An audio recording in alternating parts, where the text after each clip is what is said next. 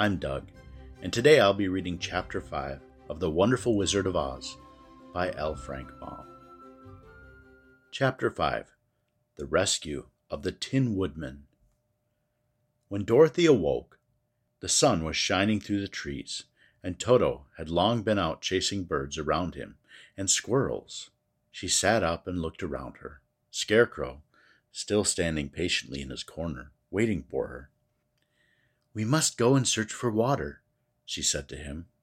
"Well, why do you want water?" he asked. "To wash my face clean after the dust of the road, and to drink so the dry bread will not stick in my throat." "It must be inconvenient to be made of flesh," said the Scarecrow thoughtfully. "For you must sleep and eat and drink. However, you have brains, and it is worth a lot of bother to be able to think properly." They left the cottage and walked through the trees until they found a little spring of clear water, where Dorothy drank and bathed and ate her breakfast. She saw there was not much bread left in the basket, and the girl was thankful the Scarecrow did not have to eat anything, for there was scarcely enough for herself and Toto for the day. When she had finished her meal and was about to go back to the road of yellow brick, she was startled to hear a deep groan nearby. "What was that?" she asked timidly. "I cannot imagine," replied the Scarecrow, "but we can go and see." Just then, another groan reached their ears, and the sound seemed to come from behind them. They turned and walked through the forest a few steps, when Dorothy discovered something shining in a ray of sunshine that fell between the trees. She ran to the place and then stopped short with a little cry of surprise. One of the big trees had been partly chopped through, and standing beside it, with an uplifted axe in his hands, was a man made entirely of tin. His head and arms and legs were jointed upon his body, but he stood perfectly motionless, as if he could not stir at all. Dorothy looked at him in amazement, and so did the Scarecrow, while Toto barked sharply and made a snap at the tin legs, which hurt his teeth. "Did you groan?" asked Dorothy.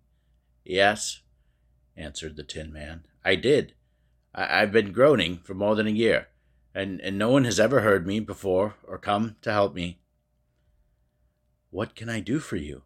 she inquired softly, for she was moved by the sad voice in which the man spoke. "Get an oil can and oil my joints," he answered. "They are rusted so badly that I cannot move them at all. If I am well oiled, I shall soon be all right again. You will find an oil can on a shelf in my cottage." Dorothy at once ran back to the cottage and found the oil can, and then she returned and asked anxiously, "Where are your joints?" "Oil my neck first," replied the Tin Woodman. She oiled it, and as it was quite badly rusted, the Scarecrow took hold of the tin head and moved it gently from side to side until it worked freely, and then the man could turn himself. "Now oil the joints in my arms," he said, and Dorothy oiled them, and the Scarecrow bent them carefully until they were quite free from rust and as good as new. The Tin Woodman gave a sigh of satisfaction and lowered his axe, which he leaned against the tree. "This is a good comfort," he said. "I have been holding that axe in the air ever since I rusted, and I'm glad to be able to put it down at last. Now if you will oil the joints of my legs, I shall be all right once more."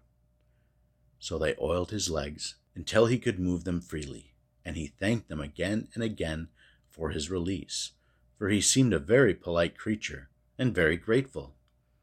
"I might have stood there always if you had not come along," he said. "So you have certainly saved my life. How did you happen to be here?" "We are on our way to the Emerald City to see the great Oz," she answered, "and we stopped at your cottage to pass the night." "Why do you wish to see Oz?" he asked. "I want him to send me back to Kansas, and the Scarecrow wants him to put a few brains into his head," she replied. The Tin Woodman appeared to think deeply for a moment, and then he said, "Do you suppose Oz could give me a heart?" "Why, I guess so," Dorothy answered. "It would be as easy as to give the Scarecrow brains." "True," the Tin Woodman returned. "So if you will allow me to join your party, I will also go to the Emerald City and ask Oz to help me." "Come along," said the Scarecrow heartily, and Dorothy added that she would be pleased to have his company. So the Tin Woodman shouldered his axe, and they all passed through the forest until they came to the road that was paved with yellow brick. The Tin Woodman asked Dorothy to put the oil can in her basket. "For," he said, "if I should get caught in the rain and rust again, I would need the oil can badly." It was a bit of good luck to have their new comrade join the party, for soon after they had begun their journey again, they came to a place where the trees and branches grew so thick over the road that the travelers could not pass. But the Tin Woodman set to work with his axe and chopped so well that soon he cleared a passage for the entire party. Dorothy was thinking so earnestly as they had walked along that she did not notice when the Scarecrow stumbled into a hole and rolled over to the side of the road.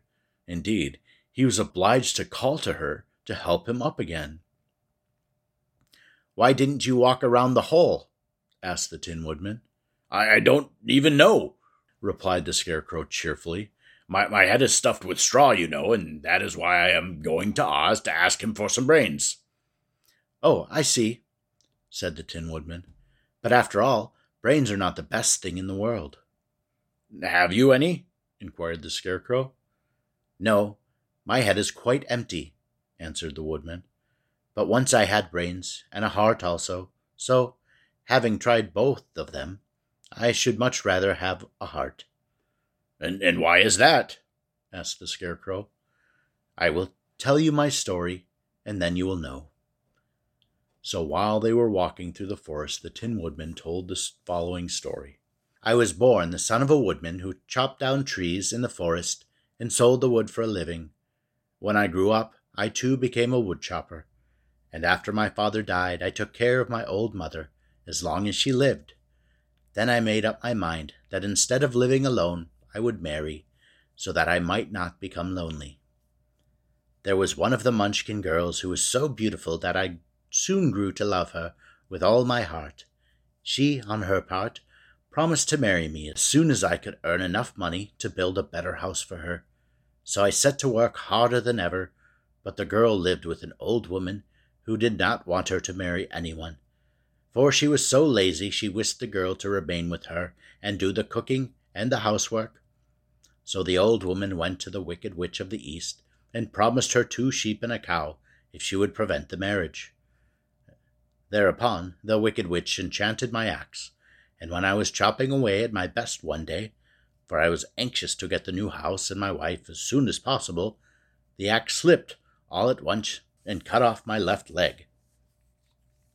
This at first seemed a great misfortune, for I knew a one-legged man could not do very well as a woodchopper. So I went to a tinsmith and had him make me a new leg out of tin. The leg worked very well, once I was used to it. But my action angered the Wicked Witch of the East, for she had promised the old woman I should not marry the pretty Munchkin girl. When I began chopping again, my axe slipped and cut off my right leg. Again I went to the tinsmith, and again he made me a leg out of tin. After this, the enchanted axe cut off my arms one after the other, but, nothing daunted, I had them replaced with tin ones. The Wicked Witch then made the axe slip and cut off my head, and at first I thought this was the end of me, but the tinsmith happened to come along, and he made me a new head out of tin.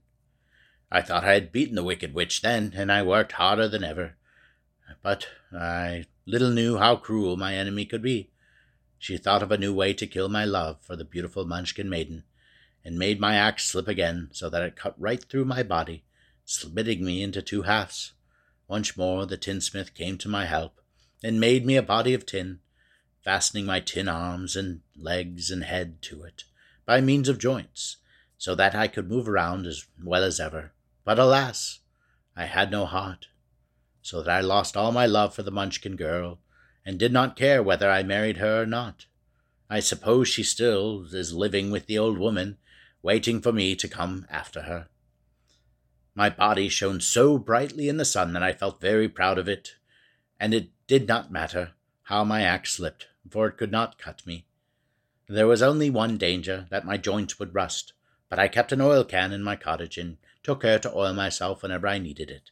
However, there came a day when I forgot to do this, and being caught in a rainstorm, before I thought of the danger, my joints had rusted, and I was left to stand in the woods until you came to help me. It was a terrible thing to undergo, but during the year I stood there, I had time to think that the greatest loss I had known was a loss of my heart. While I was in love, I was the happiest man in the world, but no one can love who has not a heart, and so I am resolved to ask Oz to give me one.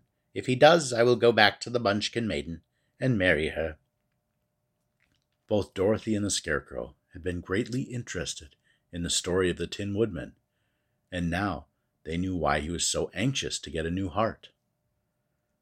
"All the same," said the Scarecrow, "I shall ask for brains instead of a heart, for a fool would not know what to do with a heart if he had one." "I shall take the heart," returned the Tin Woodman, "for brains do not make one happy, and happiness is the best thing in the world." Dorothy did not say anything, for she was puzzled to know which one of her two friends was right, and she decided if she could only get back to Kansas and Aunt Em, it did not matter so much whether the Woodman had no brains and the Scarecrow no heart, or each got what he wanted. What worried her most was that the bread was nearly gone, and another meal for herself and Toto would empty the basket. To be sure, neither the Woodman nor the Scarecrow ever ate anything, but she was not made of tin nor straw, and could not live unless she was fed.